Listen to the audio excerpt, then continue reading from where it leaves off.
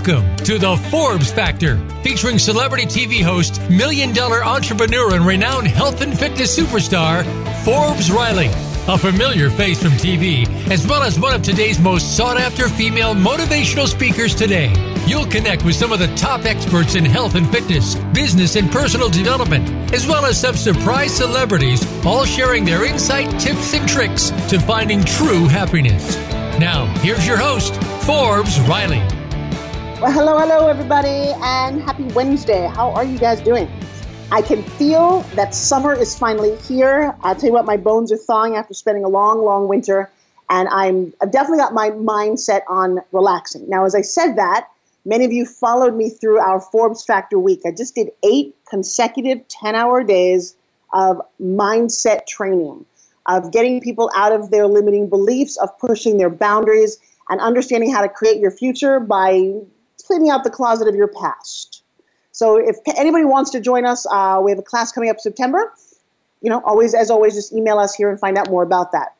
So to this end of getting your mindset, at least to, get rid of the closet of craziness, from your parents to your stories to whatever keeps you tied to your past that doesn't allow you to spring forward into your future. We're talking about living life unapologetically. And I'd love your feedback on what you think about that word, unapologetically. I mean, I know you guys have followed me. We talk about needing permission. Well, I've got 2 amazing guests today. We're going to push this forward to the next level. So here on Forbes Factor, we talk about health, wealth, and happiness, and how having too much of either one isn't really the ultimate goal. You can be like Steve Jobs, have all the money in the world, and die, unfortunately, at 56. Or you can be like many of you know, my fitness people in my world, who are gorgeous, muscles everywhere, awesome, look great in the bikini, and can't afford their 1-bedroom apartment. So I kind of like the balance. My first guest has cornered the concept of what it means to truly harness that competitive edge. Now, it's funny because when I was growing up, there was definitely first place, second place, third place. You definitely won things. And then for a period of time, schools and competitive events said, you know what, let's just give everybody a trophy because everybody played and everybody should be rewarded. Well, that's not human nature. It's certainly not what we consider being an American. I got to tell you, we fight for the very best. And how do you get and understand what it means to have a competitive mindset? So my guest, number one, he's a doctor, and I think that's important. He's a licensed clinical psychologist. He holds a PhD in clinical psychology from the Louisiana State University, but he focuses on behavioral medicine. And this is very exciting to me because it's not always what you think, but what you do that truly exhibits who you are. I would like you to meet a very special man who has his new book, The MindSide Manifesto, The Urgency to Create a Competitive Mindset, as well as his game plan workbook. He helps athletes, coaches, and leaders be their very best. If you're within sound of my voice and you want to up your game, you need to listen. Dr. Bhrett McCabe, welcome to the show. Hey, thanks for having me. And I think you just absolutely, without a shadow of a doubt, nailed the opportunity for your listeners, and more importantly, highlighted where we can all get better right now. That's beautiful. Well, thank you. I truly understand it. There's always this idea of, do you compete just with yourself? Are you competing with other people? When is it healthy? When is it not healthy? So I just would love to start with, what does it mean to create a competitive edge in your world? Well, I think, we got to first of all understand that life is a competition, and whether we want to say it or not, or, it's the ugly stance of, going through humanity. The truth of the matter is we are all here because somebody in our past competed to live, to thrive, and to grow. I mean, that's ultimately what it is, right? And so in everything that we do, we are competing against either the norm, our standard, or the organizational or society standards. And there is a ranking system in this society. People who succeed move up the rankings, and they get better opportunities, and so on. And competitive mindsets, unfortunately, is something, in my opinion, that we're somewhat losing in today's society. And we're losing it because we've done a couple things. One is we've come out with this idea that failure is okay. Now, obviously failure is okay, but we don't want to romanticize failure. Yes, we learn a ton in failure, but we don't build statues for continuous failures. We build statues for people who succeed, who figured out their own personal puzzle of success and found their own solution. And then second, in today's society, we train everybody to be somewhat the norm. We don't actually train people to embrace their variance of who they are. their uniqueness, their own superpowers to find out their competitive edge. And a competitive mindset is like a knife. You have to sharpen it. Because if not, you'll just assume, well, it's good enough. I mean, I'm happy. I'm status quo. I don't really want to get better because it's good enough. And I'm afraid to take that risk because if I take that risk and I go all in and I fail, what does that say about me? Well, it says you went for it. But most people see that as a failure. And that's the failure that we've kind of said is okay. Like, it's all right to fail. No, go for it, learn, go again. Go for it, learn, go again, and so on. Well, it's actually very funny because if you think about the very genesis of who you're looking at, the reason that you and I are here is because 10,000 sperm had a race and only one of them, the most competitive one, found the egg and bam, you and I are here, correct? That's right, 100%. Yes. So life is definitely a race. But it's funny because I think I was born with a competitive nature. Now, I look at myself and my sister, and I remember years ago thinking, I don't care whatever it is I achieve, it's never going to be enough. I don't know why I keep having this race in my head. And I've honed that because more is not better, but excellence is worth achieving. And I looked at her and said, she loves her family. She loves her life. And I thought, that's interesting. There's like the competitive ones and the ones who just enjoy life. And I have to tell you, if you're super competitive, do you ever win? And what is it that you're winning? That's a great question because there are people who say, I'm happy with what I have. I'm content. But deep down, contentment in the human brain does not maintain anything because we have to continue to strive for others. Now, I look at my wife. My wife runs my business. She's very competitive in the business. But when she was in undergrad and she was trying to make a decision between going to medical school or nursing school, she chose nursing school. Not because of the competitiveness of med school. She would have gotten in and done great. But she wanted to walk away from her career at some point and raise a family. Mm-hmm. But she was still competitive in everything that she did. But I was raised as an only child, so you can probably blame my upbringing on this.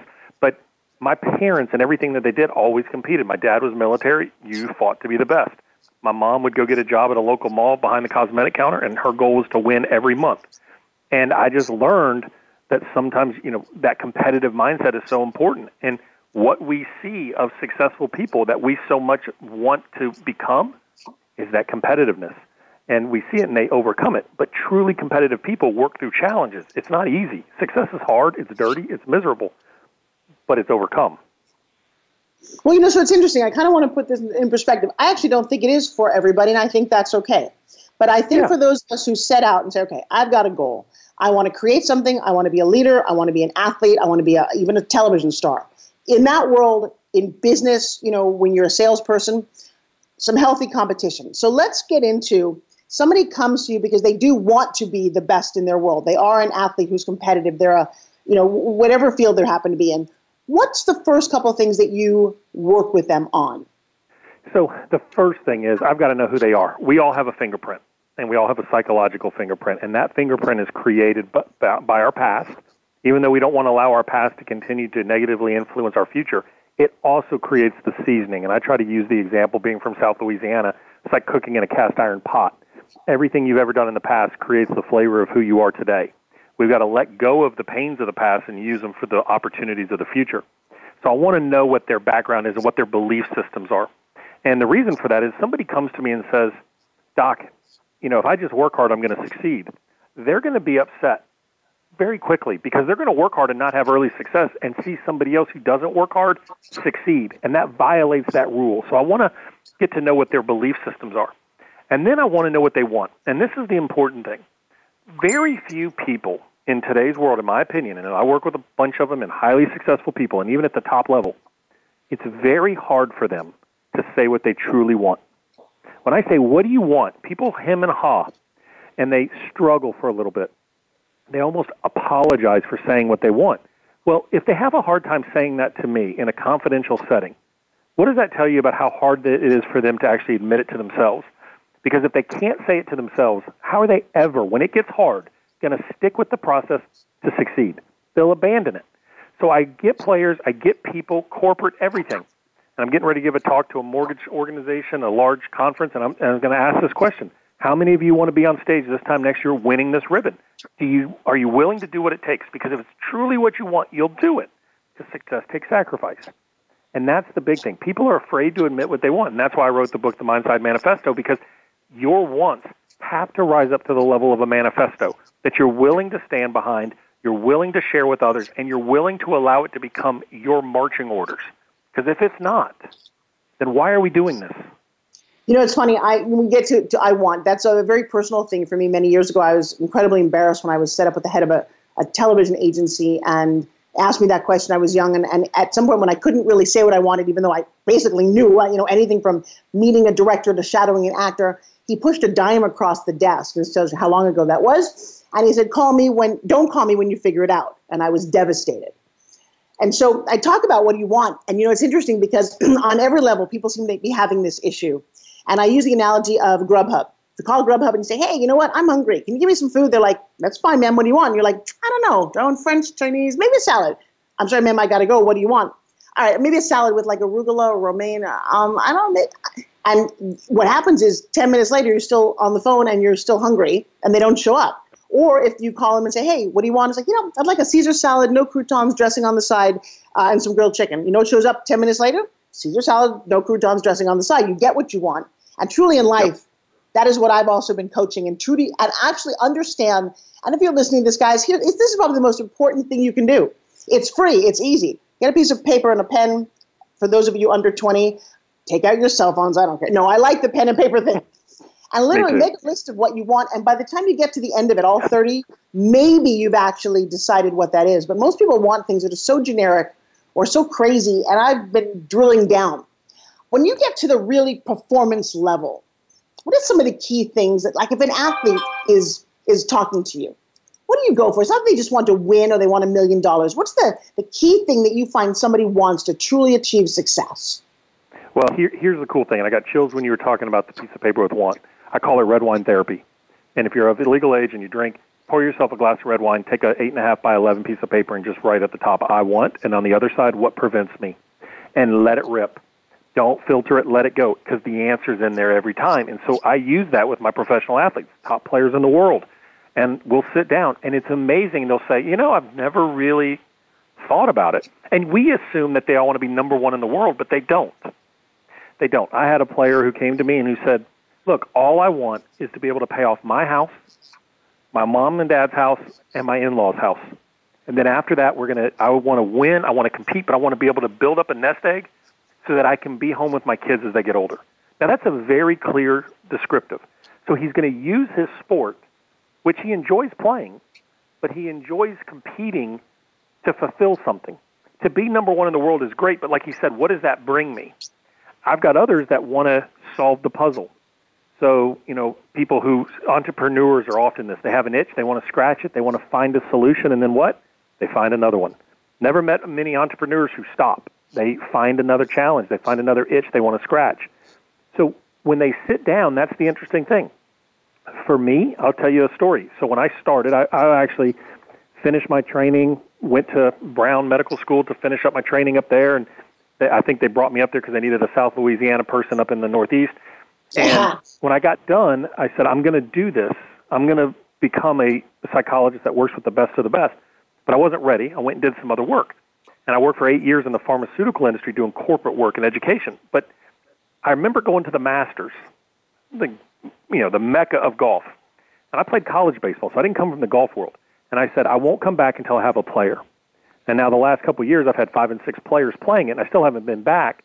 But the fact in my mind is my players are playing it. I'm getting them ready to play. And I said I wasn't going to, that's what I wanted. When I went to the 10X conference, saw you speak and others, I sat up in the rafters and told my wife, I'm not coming back again until I'm on that stage because I have something to share. And I won't be back until I stand on a stage like that and share it. I didn't know that you were at 10X. In the message. Wait a second. You were at 10X. You were in the auditorium there. Yes. We had 9,000 people that day. That was pretty crazy. And, yes. I do remember a sense of, I got to walk on stage in front of 9,000 people. Have you done that? Have you walked in front of that many people? Yes. And, it's funny. Awesome. So one of the things, I actually talk about this with a lot of my clients. I say, if you really want to see who's going to win a race, like they'll do, like in the Olympics, they'll do a track race. So here, play a little game with yourself. I've been doing this for years. They'll pan across the faces of all the competitors right before they leave the blocks to run. And 9 out of 10 times you can choose and say who's going to win because in their mind, you can see it in their face. They've already won. And I find that be an amazing technique. So what's one key right before you go onto a stage or you go on to a presentation or you're out there on the field, what do you think, in all your expertise, is the one or two things you should do with your mind at that moment? Trust what you've done. At that point, it's not time to evaluate anything. It's give them a show. And I tell that to myself every time. I'm here, give them a show. Give them everything I've got. And it started when the very first time I ever went out on the PGA Tour with a professional client. I got called by a guy who was a U.S. Open champion, so he's big time. And I remember walking down the fairway and texting my wife because he was playing with a friend of his who had also won a U.S. Open. And I texted my wife and said, what in the heck am I supposed to do here? Like, I was so out of my element. And she said, I love you. Give them everything you got. If it's not good enough, they'll find someone else. And we've been together for 7 years as client and doctor relationship. And that's what I do. I'm not going to please everybody that sits in that audience, but I want people, before they go in to do something, it's time to trust it and allow yourself to be great. Because the greatness that lies within each of us is just begging for an opportunity to come out.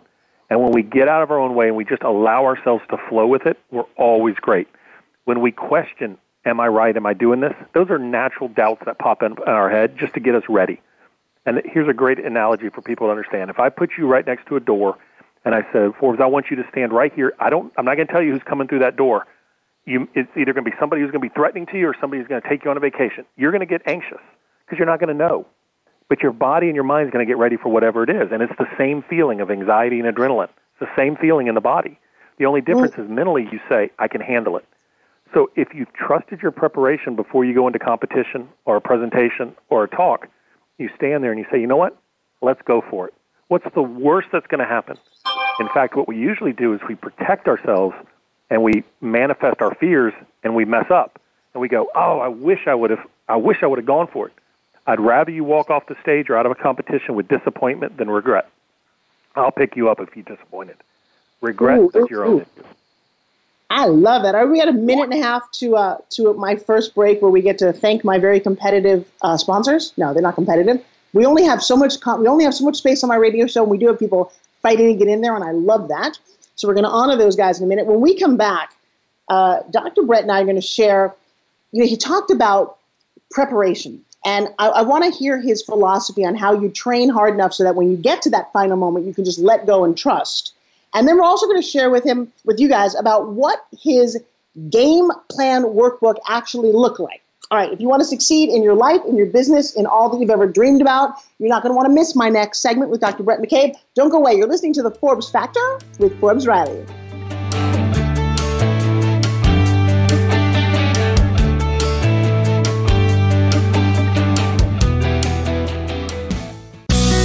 Be sure to friend us on Facebook. You can do it right now. Visit Facebook.com/Voice America or search for us at keyword Voice America. If you hate going to the gym, but want to shed that extra weight, finally get a flat stomach, and tight toned arms, we have the most unique solution. And get this, it's fun and takes less than 5 minutes, 2 times a day.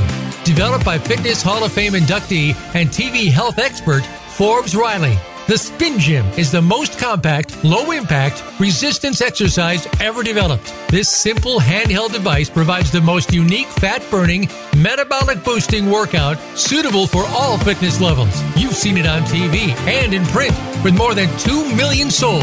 What are you waiting for? Get your Forbes Riley Spin Gym at buyspingym.com. Order now and discover how easy and fun it can be to get in the very best shape of your life in just 5 minutes. Guaranteed. There's never been another product like the Forbes Riley Spin Gym. So try it risk-free for 30 days. Visit buyspingym.com today. The Voice America Live Events channel is here now to showcase your corporate, individual, or organization's live event. Visit voiceamerica.com/live events to see all of our past live events and find out more. Whether it's a multi-day conference, special speaker, or single-day event, we've got everything to make your event a success. We can do a few hours or a few days. For more information about taking your event to the next level, call Jeff Spinard at 480-294-6417 or email info@voiceamerica.com. Again, that's Jeff Spinard at 480-294-6417 or send us an email to info@voiceamerica.com. Voice America is where you are and where you want to be. Join us around the globe as we broadcast live from some of the most interesting events available. Don't forget to view all our live events, including on-demand access to past events that you may have missed by visiting voiceamerica.com/live events. Find out what's happening on the Voice America Talk Radio Network. Find out about new shows, featured guests, and what's up this week. Find us on Facebook by searching keyword Voice America.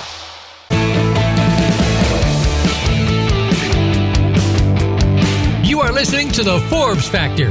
To call in with a question or comment, please call 1-866-472-5795. That's 1-866-472-5795. Or send an email to Forbes@ForbesRiley.com. Now back to the show. Here's Forbes Riley.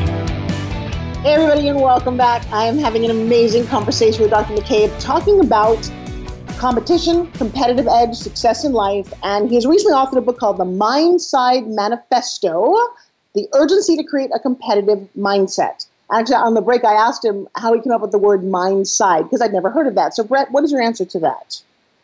I was laying in bed in the middle of the night, and I was thinking about what to name the business. I didn't want to name it after me because I wanted to have other practitioners in my office that could do better work than me. And so it popped in my head. I was thinking about the movie The Blind Side, which was a movie about a college football player, and it just hit the mind side. And it was like, well, everything we do starts in the mind. It is the mind side, the mental side of the game and performance. Oh, I like that. And it just kind of worked. And we went from there. Nice. Actually, I love The Blind Side. Very dear friends with Joe Theismann, and not a good opening of the movie for him. No. So we're talking about, you truly focus on being the very best. Let's talk about preparation. How, when it's funny because when you're in the gym or you're getting ready, you fail so often. How do you keep that sharp and keep the idea that you're always competing? What's the philosophy that you use to get people to their best? Well, and the truth of the matter is most people don't come to see me when they're one block away from succeeding. They usually come to me when they're in trouble, they're struggling, and I always look at their preparation. Most people, and this is important, most people prepare, train, whatever, to fix problems. They don't train to be a master of something. And what happens is when they have a little bit of success, it's what I call the learning curve. When they have a little bit of success early on, they figure out the solution in their preparation. They get this honeymoon feel, like, oh, I love it, it's so good, I've got this success. And then they crash. And they crash because they overcomplicate it, they apply it to a new scenario, they train, and they freak out because failure comes onto them, the struggle comes onto them, and it's not what they believed it would be because their initial goal was to get rid of the pain.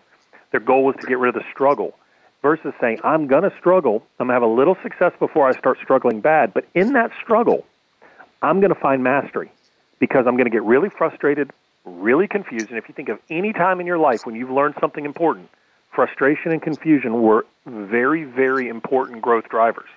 Because through that frustration and confusion, you find the solution. Unfortunately, most people quit, and they start over, and they look for another quick fix. So when I'm working in preparation, I'm looking at what they do to train. Do they train under confidence? Do they train to enhance mastery? But do they also incorporate what I call failure drills? Drills that put failure on the table. Failure, they may not succeed at, but they're going to come back wanting for more. Or under the face of failure, do they walk away thinking that they have failed? I want somebody who struggles to say, when are we doing that again? So if I'm in the gym with you and we're working on a new movement and you're building a movement for a movement down the road and I'm struggling with it, I leave frustrated. How many people are going to say, I don't ever want to do that again. You made me feel like I couldn't succeed, or they don't come back. I want people to say, hey, I'm really struggling with this and I want to figure it out. I want to solve it. And if they can't solve it, then I got to know why. So preparation gives me those answers. I can watch them train. I can watch them, the way they interact in their training, and more importantly, what they can learn about themselves. So preparation is key to everything so that when they get in the heat of the moment, they know what to trust. Question for you. I know this may sound kind of weird, being that I am one and you are one. Is there a difference in competitive edge between men and women? I think today's society that's blending a lot more. I think men and women, I learned something early on when I started working with athletes, is that women typically, this is an overgeneralization, but it's been proven out a couple times for me. Women typically don't like to be called out in front of their peers and highlighted for successes. They'd rather lift up the entire organization. Men, on the other hand, don't want to be called out in front of their peers when they've done something wrong. They'd rather be highlighted when they do something right. So I think from a competitive standpoint, and I've got daughters that are 21 and 17, I teach them all the time, look, you can achieve anything you want. It's never going to be easy. Not everybody has the same deck to play with. But how bad do you want it? And in today's world, you can have whatever you want, but you just got to be willing to get after it. And so I think some of the reasons and the barriers that have prevented past generations from succeeding are removing, but there's always barriers. And so I think the competitive drive, men tend to be more hunter-gatherers, women tend to be more nurturers. That's a evolutionary thing. But men also have a hunter, or have a nurturing side. So I think those gender roles are probably blurring more and more now. Well, and I think it's important, by the way, because if you're going to compete in strength, and this is an interesting thing, I think, for men and women to come to, is that we are not the same. And it is perfectly okay not to be the same. When I remember watching women, my brother-in-law is a fireman, a couple of brother-in-laws are policemen, and when women were allowed in as firemen, it's interesting because you have to be able to carry a certain amount of weight. You have to be careful to do certain things that I think men are designed to do. So I don't, even in races, you'll see that men are physically built a different way than women, especially that very elite competitive edge. You watch marathon runners, the men outrun the women. It's not better or worse. It's just kind of like you said, it's an evolutionary type thing. Not that we can't come close. But it is interesting when we try to compete against our sexes and, like you said, try to say we're equal. We're not. And that's fascinating to me that we would try to be. But even across genders and within the genders, we're not equal. That's the thing I want people to understand is that when we sit, I like people to think about competition like sitting at the poker table. Not everybody's going to be dealt the same hand, but everybody's got to play the hand they're dealt. And I love that. I love that. Wait, that's my new favorite phrase. Not everyone's going to win the hand that is great, but you got to play the hand you're dealt. That's absolutely. Awesome. And here's the important thing too is that, I think it's so easy to blame circumstance and to say this is what, and all that really is saying, hey, look, you've got something that you are struggling against in your life, and you'd rather put your power towards the circumstance versus finding a solution. But here's the big issue that I think has changed in our generations, is it used to be for generations, our dads, our moms, the greatest generation and stuff, they built their present to give their kids a better future. And unfortunately, our generation today, it's all about getting mine, and the future generation will figure it out on their own. And I think that's where we're lost. I would rather have a certain level of success but give my kids a better future and make them work for it, but at least know that they're going to extend the success that we have. So playing at that hand at that poker table, I think too many people are playing the current hand. They're not playing the current hand for what it means for the next hand and so on. And I think that's what we have to think about. I love talking to you. You've got a very analytical mind. You totally get what you're, in terms of what you're talking about and how to create this. In just a minute, we're going to go on to my next guest to continue this conversation about excellence and leadership and competitive edge. If I were to, I think the thing for me that I find frustrating, and maybe it's the way I'm wired, and obviously part of all that we are all teaching out there as coaches is how to kind of rewire some of the things that we've learned. The thing I personally struggle with, even though I can teach it, is getting in my own head, is how do you actually deal with failure? I don't know, maybe it's just human nature, but I can win 100 things. The one that I failed at seems to be the only thing I focus on. What do you tell your clients when they're like me? Well, that's evolutionary, because if you ate a bad plant, you'll never forget it, right? I mean, and instead you're going to get hungry if you didn't eat a bad plant. So failure's like the bad plant. It's there. It's reminding you to not repeat it, to learn from it. So failure, I want you to be upset if you fail. I want you to be emotionally gutted, because that means you put everything into it. But then I want you to learn from it. What is the lesson? Don't ever waste a failure. Learn from it, and then apply it to the future challenges. And if you do that, then that becomes wisdom. And wisdom is what we're all looking for. From your perspective, how important is it to have a coach? I think we all have mentors and coaches in our lives. So I think find people in your life that challenge you, that critique you, that are confidence builders, that are competitors, and that are colleagues. And those are 5 different people. And if you find those 5 different people, so a competitor, somebody you compete with on a daily basis, love it. Love it. They don't even know you're competing with them.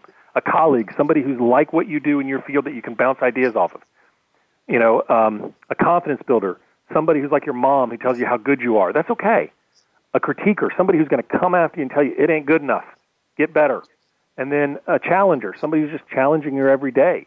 if you have those 5 people, and some of them can be a coach, they can be a mentor, they can be a teammate, can be a parent. If you put those people in your life, you'll get better. Don't isolate. Open up. The world is an amazing educational playground, and it's your job to learn from it. Where do people find you, my friend? They can find me at themindside.com. So it's TheMindside.com. And cool thing is, July 1, it's not up yet, but we've got a whole new video series coming out on how to win every moment. And it's 36 videos about winning the moment. We are defined by our moments. I hate to say it. So the fact is, we better learn how to fight them, win them, beat them, learn from them, and grow from them. So let's learn to win every moment and dominate the end game. Well, I don't know if you're what it must be like to have you as a dad. You've got 2 daughters. Are they feeling the pressure to win every moment? You know what? It's funny. We were sitting. My youngest daughter plays golf, and we had players in for the U.S. Open staying at the house, and one of them said, "Do you listen to your dad?" She goes, "No, of course not." And all of her friends come and see me, but they don't listen. I'm dad. I'm goofy. I am who I am. But the fact is that they're very, very successful, and I couldn't be any more proud. And they do it great. They're unbelievably sensitive. They're unbelievably connected to human beings, and that's what I love. So our role is to stay connected to you, my friend, because, Bhrett, you are inspiring, you are enlightening, and I appreciate your honesty, and I love your mission. So from here, everyone here at the Forbes Factor got a lot of emails right now saying how wonderful you are. Thank you so much for joining us. Well, thank you for having me. It was an honor. All right, I'll talk to you soon. I look forward to going or getting and reading your academy online, themindsetacademy.com, coming July 1st. Don't miss it. Thank you, my darling. Thank you. All right, so up next, and I love filling my show with amazing thinkers, people who are, people that you really enjoy having at a dinner table because they just inspire you. And my next guest is fascinating to me because he is an Inc. 5000 entrepreneur. He's a member of the Forbes Coaches Council, not Forbes Riley, but the magazine. Okay. He's an official LinkedIn advisor, so we have some questions on how to improve our world there. But he's truly a top influencer. He is a contributor to Forbes, and he's a strategist when it comes to leadership, strategic leadership. I mean, he's consulted, this is great, for companies, and he's created programs for companies like Bayer, Cargill, many of the names that you know. And he's also had the first ever leadership development for the baking industry because this boy believes that you're in the dough. No, that was a terrible joke. Please welcome Kyle Brost to the show. Kyle, you out there? I am here. Yeah, did you like my joke? Come on. That was good.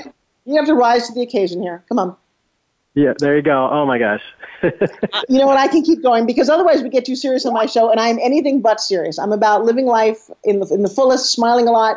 And as Dr. Bhrett McCabe talked about, I don't know if I quite agree with being competitive every moment. Some days I just want to chill out and do nothing. So I'm there with you. Yeah, I know. But when you're not doing that, you're creating strategic thinkers. Let me ask you, tell us a little bit about how did you come to what you do? Well, like most things in life, it was a really long and windy road to get there. So it was just trial and error. I got out early in my life, in my early 20s, and started my first company and made a lot of mistakes and moved on to my second company and made even more mistakes. And through each of those, I started to see what it really meant to be strategic, what it really meant to embed intention into all of your activities. And then when I became a consultant with large organizations about 7 years ago, I started to see that surface in other people when I watched people make really good decisions, and I also watched people make really bad decisions, and started to see the consistencies between those people who are making really smart strategic decisions. And the question came into my mind, as a lot of people, is how do I get better at that? How do I make more strategic decisions? And how do I help the leaders that I'm coaching make more strategic decisions? And so through personal experience and watching these other leaders and working with them, I started to formulate some ideas and then test those ideas. And that's kind of how I arrived at the entire strategic thinking framework that I use and the whole concept of improving a leader's ability to think strategically. Wow.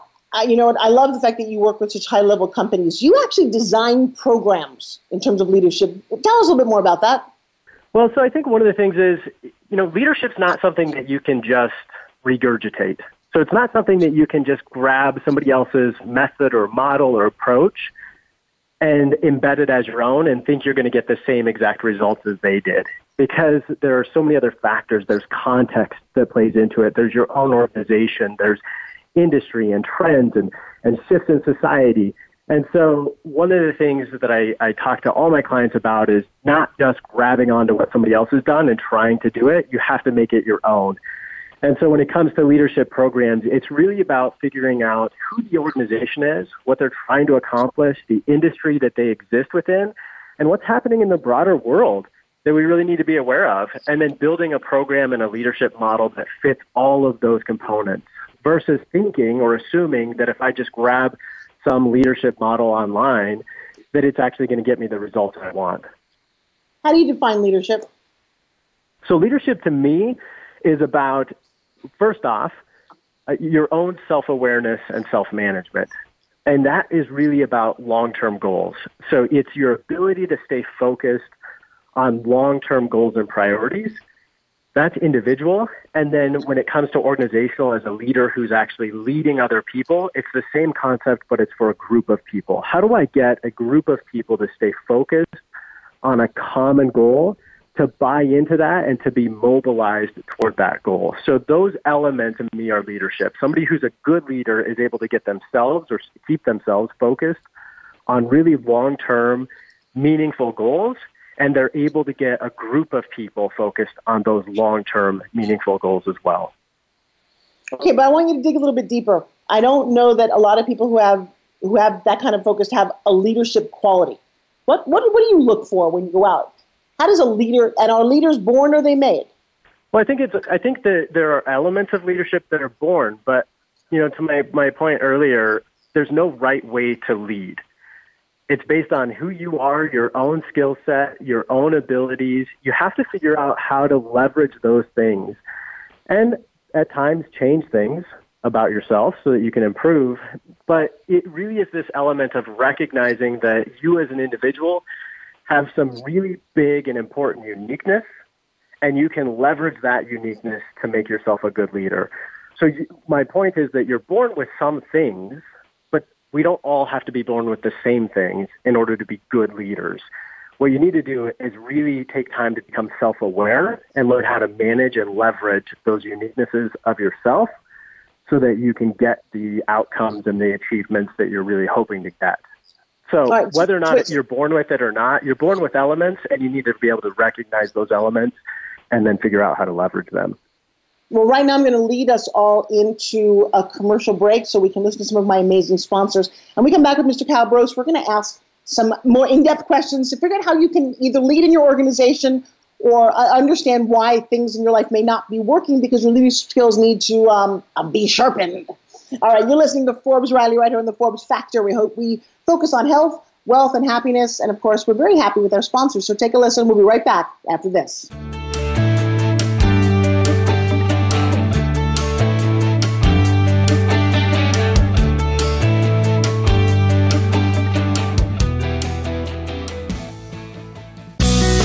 Be sure to friend us on Facebook. You can do it right now. Visit facebook.com/Voice America or search for us at keyword Voice America. I'm busy and so is my family. Leftover pizza and unhealthy takeout isn't really doing it for us anymore. Just ask my bathroom scale. That all changed when I found Freshly. For less than $10 a meal, Freshly delivers 6 meals a week, always fresh, never frozen, prepared by top chefs and nutritionists using the best, freshest, gluten-free ingredients. The best part is the menu is always new and fresh, just like the food, and it only takes 3 minutes for me to prepare breakfast, lunch, or dinner, and there's no messy cleanup and no dishes. My family loves the choices and the taste, and Freshly delivers to my home and my office, so I eat healthy all day, every day. If you're tired of the same old cardboard delivery and takeout, try out Freshly.com today and save $20 on your first order using coupon code VAH639 at Freshly.com. Your taste buds and your scale will thank you. So save $20 today with coupon code VAH639 at Freshly.com. If you hate going to the gym, but want to shed that extra weight, finally get a flat stomach, and tight toned arms, we have the most unique solution. And get this, it's fun and takes less than 5 minutes, 2 times a day. Developed by Fitness Hall of Fame inductee and TV health expert, Forbes Riley. The Spin Gym is the most compact, low-impact, resistance exercise ever developed. This simple handheld device provides the most unique fat-burning, metabolic-boosting workout suitable for all fitness levels. You've seen it on TV and in print with more than 2 million sold. What are you waiting for? Get your Forbes Riley Spin Gym at buyspingym.com. Order now and discover how easy and fun it can be to get in the very best shape of your life in just 5 minutes. Guaranteed. There's never been another product like the Forbes Riley Spin Gym. So try it risk-free for 30 days. Visit buyspingym.com today. Find out what's happening on the Voice America Talk Radio Network. Find out about new shows, featured guests, and what's up this week. Find us on Facebook by searching keyword Voice America.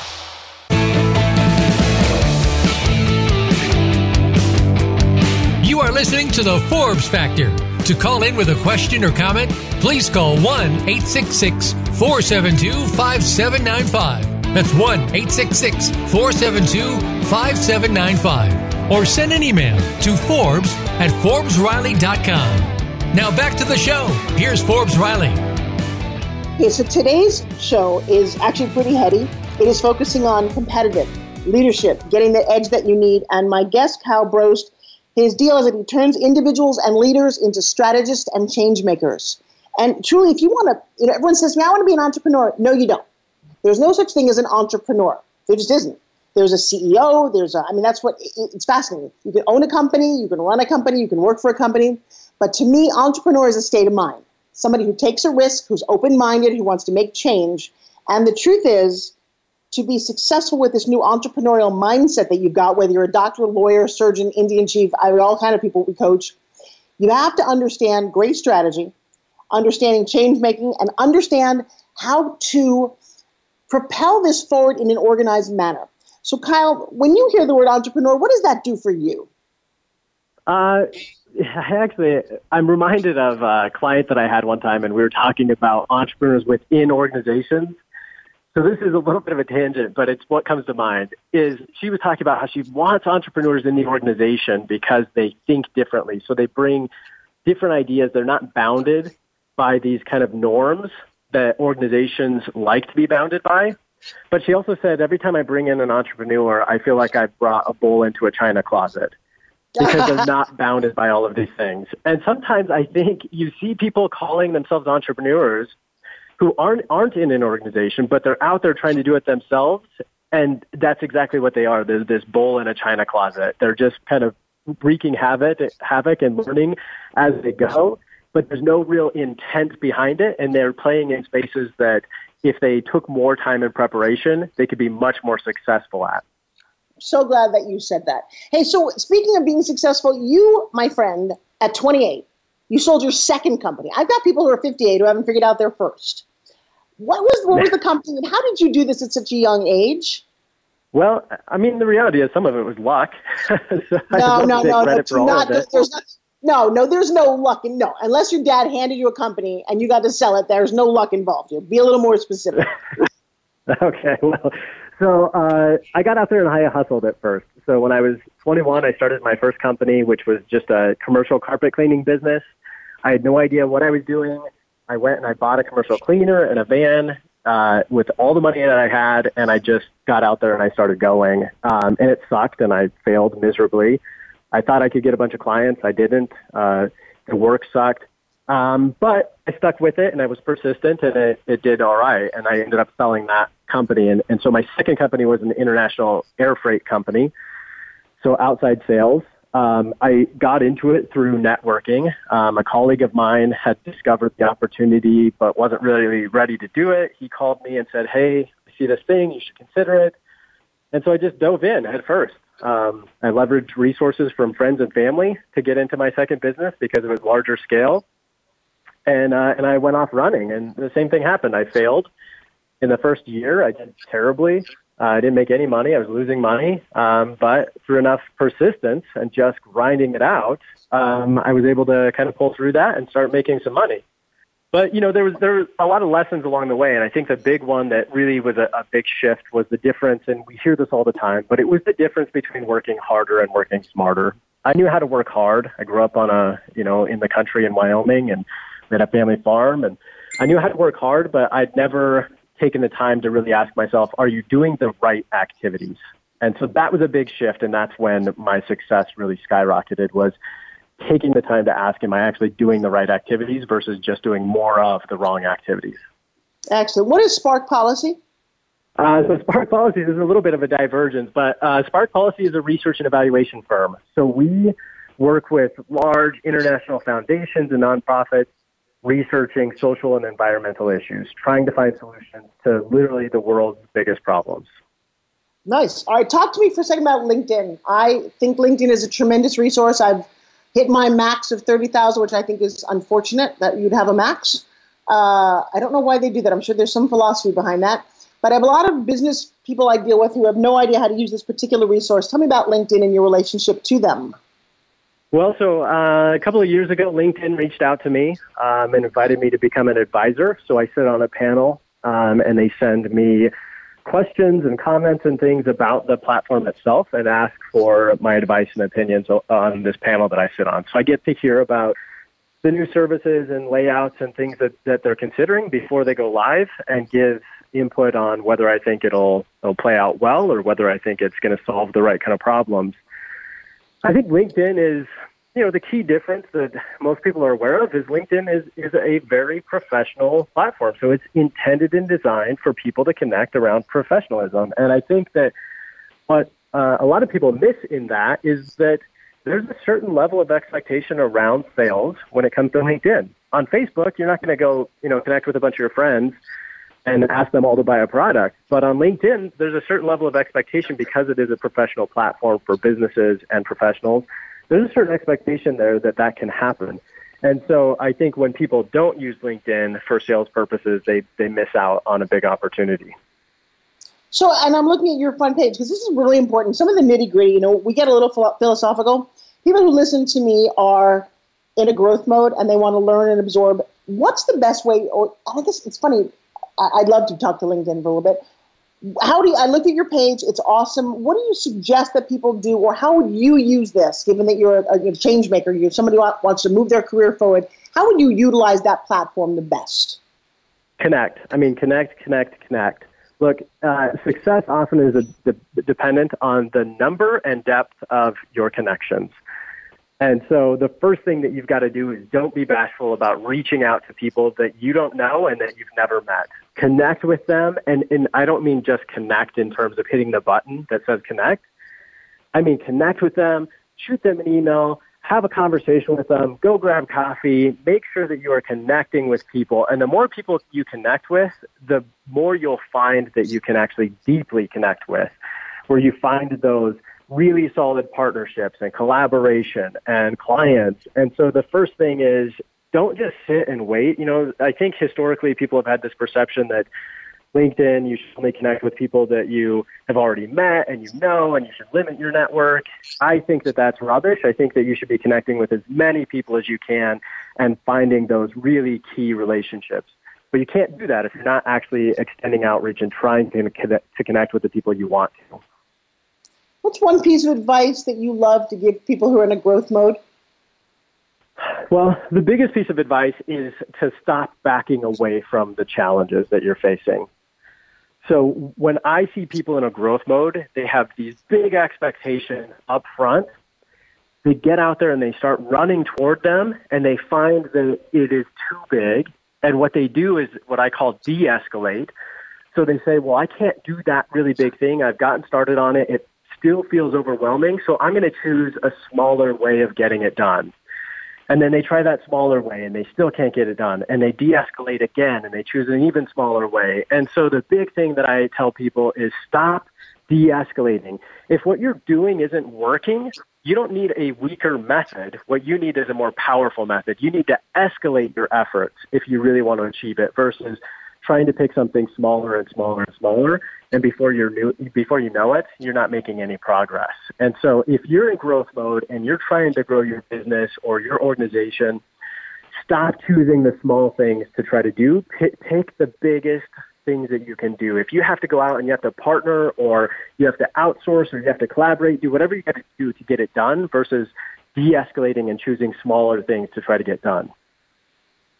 You sound insanely positive. What do you drink in the morning to keep that going?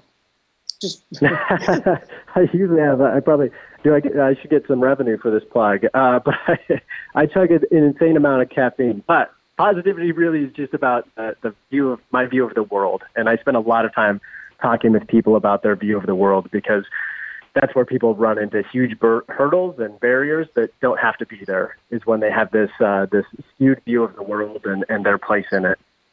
So part of my work is I ask people, what is your first memory in life? I know it's a little odd for you, but if you wouldn't mind indulging me. Oh, gosh. My first memory in life. My actual first memory in life was very young, about 2.5 or 3. And we were in Alaska. We lived in this little house in Alaska, and I was crawling up onto a treadmill to reach some stuffed animals. And my grandmother came in and grabbed me and scorned me for trying to, get it onto the treadmill. And that's my very first memory in life. I don't know. I don't know what you can take from that. But actually, it continues. Hang on a second. So what decision does a little boy make about life at that moment? I think this is hard to place in hindsight, but for me, I think what it did is told me that I need to be more clever. Hang on. This is my genius. Isn't that interesting? Didn't you earlier in this conversation say that you learn to work smarter, not harder? So the lesson that other people would have said, well, that you can reach for things, but you're always going to be pulled down. Your thought was, I need to be more clever. And look how that's played out in your entire life. It's very true. And actually, I've one of the things that I really appreciate about the stuff that you're doing is that idea of these stories and how they shape our behaviors. Well, it's fascinating to me, and what I've learned, and it's interesting when you find somebody frustrated asking this question, because it's not actually what happened, it's their decision about it. And I'll tell you something, it's not a real memory anyway. It's what actually you use as an operating system, is the decision that you made about that first moment. And I'm going to tell you, I'm on an amazing quest to do that. The fact that you're successful would have obviously led us to believe that you would have had a positive first decision. It's crazy, and I'm loving this. And by the way, when we work together, sometimes people go, no, I have a totally different memory, and that's okay, too, to let go of some of the things that have been holding you back. But you, my friend, have got amazing energy. I invite everyone, his last name is spelled B-R-O-S-T, like best, Brost. Let's see, we can roast him to be the best. I don't know, some way in there. Kyle, I noticed a picture on your Facebook of a beautiful family. How do you find a time to balance both? Tons of support. My wife does an incredible job of helping make sure that happens. And the other thing, and you'll hear me use this word a ton, is intention. So I'm very intentional about the time that I spend with them. And so I don't just kind of leave it to chance that I'm going to get the time and be able to perform the activities that I want to with them.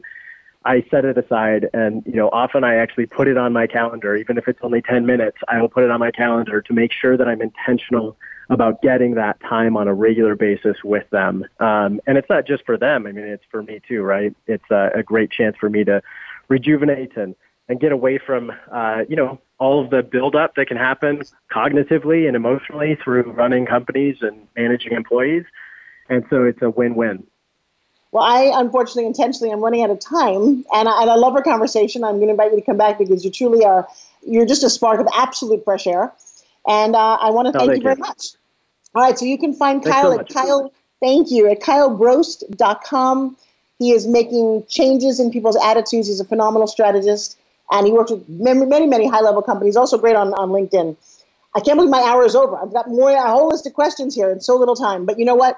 What great philosophies we learned today about staying intentional, understanding that you need to fail big, fail often, but fail strategically, learn from them, don't dwell on them. And my encouragement for you to be the very best that you can be and live life unapologetically. You're listening to Forbes Riley on the Forbes Factor. We're focused on your health, wealth, and happiness. Go out and make it an amazing week. And I will see you again next week. Put a smile on your face, and when you smile, others smile back at you. Mwah. As always, I love you guys. Bye-bye.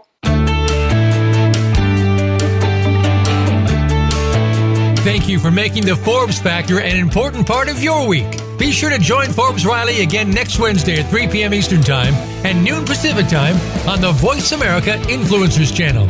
We'll see you again soon.